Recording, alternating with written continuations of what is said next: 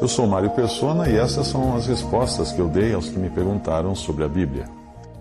Você escreveu perguntando sobre a ordem em que os dons são apresentados em 1 Coríntios 12, 28, e se essa ordem em que eles são apresentados significaria que uns dons são mais importantes que outros. Você também perguntou se com isto o apóstolo não estaria estabelecendo alguma forma de clero, como aquele existente nas denominações. Bem, antes de tudo, nós devemos nos lembrar de que os dons são funcionais. E, aliás, a palavra dons aí no capítulo 12 de 1 Coríntios seria corretamente traduzida por manifestações espirituais, e não dons, no mesmo sentido de Efésios 4, porque lá são efetivamente dons. Então, apesar de tudo, nós devemos nos lembrar de que os dons são funcionais, e quando falamos da sua importância, nós não podemos confundir com a importância dos membros no corpo de Cristo, que são as pessoas. Como é ensinado na mesma epístola, todos os membros, todas as pessoas que são membros do corpo de Cristo, exercem esses dons ou manifestações. E todas essas pessoas são igualmente importantes. Mas existe sim uma distinção entre os diferentes dons ou manifestações espirituais aqui do capítulo 12, assim como existe uma distinção entre as ferramentas de uma caixa de ferramentas. Embora o martelo pareça mais importante, ele não pode fazer nada sem o pequenino prego, sem o preguinho. Vamos começar por Efésios 4:11. Aqui sim fala de dons dados por Cristo à igreja. Ele mesmo deu uns para apóstolos, outros para profetas, e outros para evangelistas, e outros para pastores e doutores. Veja que aqui parece existir uma ordem. Há também um detalhe: o versículo não diz que ele deu dom de apóstolo a uns, e a outros deu dom de profeta, etc. Mas ele deu uns às pessoas para apóstolos, para serem apóstolos, e outros para serem profetas. Portanto, aqui indica que Cristo não apenas capacitou pessoas, como é o caso de 1 Coríntios 12. Aqui, ele deu às próprias pessoas visando a capacitação. Na ordem, os apóstolos vêm primeiro, nessa ordem dos dons de Efésios 4. Vêm primeiro os apóstolos, porque eles tiveram contato com o Senhor pessoalmente e foram escolhidos por Ele. Então não há como negar que eles são os mais importantes nessa ordem. Os profetas vêm em seguida, porque foram eles que falaram aos crentes da parte de Deus, quando ainda não existia a palavra de Deus no Novo Testamento, ou do Novo Testamento disponível. Eles também nos legaram o Novo Testamento. Alguns dos apóstolos foram também profetas nesse sentido. Naquele tempo, do início da igreja, os cristãos não podiam falar assim: vamos abrir em 1 Coríntios, vamos abrir em Efésios, porque não existiam essas coisas. Eles tinham que esperar a manifestação da profecia vinda de Deus diretamente pelos profetas que estavam reunidos ali. Estes dois dons já não existem, porque eles foram responsáveis por estabelecer os fundamentos, o alicerce da casa de Deus. Uma vez feito o alicerce, o que vem em seguida são apenas as pedras, as paredes. Ninguém coloca uma pedra do alicerce na parede. Então foi necessário que antes existissem apóstolos para receber o ensino diretamente do Senhor, e aí nomear ofícios na igreja. Os ofícios que os apóstolos nomeavam eram os de anciãos, e também diáconos. Não eram dons, eram ofícios.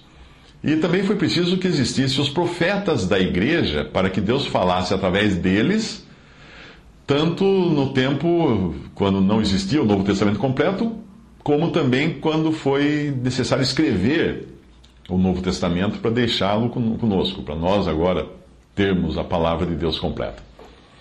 A ordem, então, lá em Efésios 4, continua. Em seguida vem os evangelistas. E os evangelistas são mais importantes que os outros? Bem, é com eles que começa tudo. Eles são importantes porque sem eles não faria sentido ter pastores e doutores ou mestres para apacentar, respectivamente apacentar e ensinar as ovelhas. Você precisa ter primeiro o evangelista. Em Atos 11, de 19 a 30, você encontra todos esses dons em pleno funcionamento e plena ordem. E é bom entender que esses dons têm um aspecto universal. Eles foram dados à igreja como um todo e não de forma limitada a uma assembleia local. A sua pergunta seguinte é sobre o significado do dom de governos ou da manifestação de governos, lá em 1 Coríntios 12, 28. Diz assim: e a uns pôs Deus na igreja, primeiramente apóstolos, em segundo lugar profetas, em terceiro doutores, E depois milagres, depois dons de curar, ou manifestações de curar, depois socorros, governos, variedade de línguas. Aí sim, a palavra primeiramente tem sentido cronológico, porque os apóstolos foram os primeiros comissionados diretamente pelo Senhor para o exercício do seu dom. Faça uma busca por apóstolo no site respondi.com.br para você ver mais sobre o papel deles. Repare que evangelistas não aparecem aqui nessa lista de 1 Coríntios 12, porque aqui ele está falando da igreja em funcionamento, ou seja, pressupõe-se que os que estão ali já tenham tido contato com o evangelista que lhes pregou o evangelho. Essas listas de manifestações aqui não são completas, mas os dons ou manifestações aparecem de diferentes maneiras em diferentes partes do Novo Testamento, conforme o contexto de cada epístola. O dom ou manifestação de governos pode ser atribuído àqueles que exercem o cuidado prático da assembleia local, algo que pode coincidir com o ofício, que não é um dom, ofício de bispos e presbíteros, que tem mais o sentido de superintendentes, de zeladores, e sempre aparece no plural, nunca no singular. Então eu acredito que Deus capacite, sim, aqueles que tenham tal ofício com o dom ou manifestação de governos, para que eles saibam como administrar ou governar a casa de Deus. Mas nada disso tem o sentido de um clero, como havia no Antigo Testamento e ainda prevalece na maioria das denominações religiosas cristãs. Lembre-se de que nas epístolas de Pedro nós encontramos todos os crentes como sacerdotes, com iguais privilégios e igual acesso a Deus.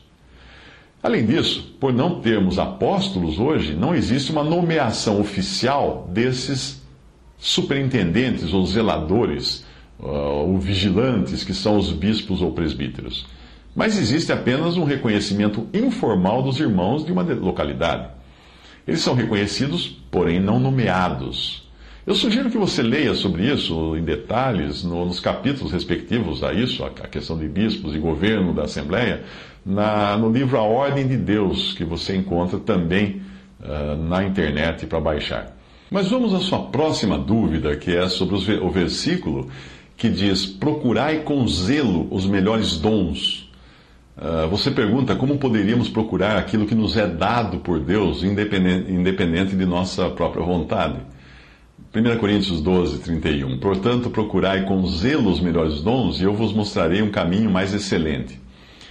Vamos tentar entender essa passagem. Por acaso você já atacou um pote de sorvete de morango procurando pelos moranguinhos? Claro, né? Todo mundo vai direto nos morangos, no pote de sorvete de morango. Ou você atacou o molho de camarão de algum prato procurando pelos camarõezinhos? Claro, nós vamos tentar pescar os camarões no molho daquele peixe ao molho de camarão. Então é disso que ele está falando. Trata-se de procurar pelos dons onde eles já existem, ou seja, procurar no sentido de preferir. Repare que ele não está se dirigindo a indivíduos, mas a uma assembleia como um todo, que é a carta aos Coríntios, né? Então, não está dizendo procura tu com zelo os melhores dons, mas procurai vós com zelo os melhores dons. Ou seja, a assembleia deve preferir os melhores dons que existem no seu meio, isto é, aqueles que contribuem para a edificação do corpo. Um exemplo disso é o que Paulo vai falar no capítulo 14 sobre a pouca utilidade do dom de línguas nesse sentido, para a Assembleia. 1 Coríntios 14, de 1 a 4, ele fala: segui o amor e procurai com zelo os dons espirituais, mas principalmente o de profetizar. Porque o que fala em língua desconhecida não fala aos homens, senão a Deus, porque ninguém o entende, e em espírito fala mistérios. Mas o que profetiza fala aos homens, para edificação, exortação e consolação. O que fala em língua desconhecida edifica-se a si mesmo, mas o que profetiza edifica a igreja. Então é nesse sentido o procurar. A Assembleia deve, sim, buscar os melhores dons. Que dons são os melhores? Aqueles que edificam a Assembleia, e não aqueles que apenas ocorrem para benefício de uma pessoa.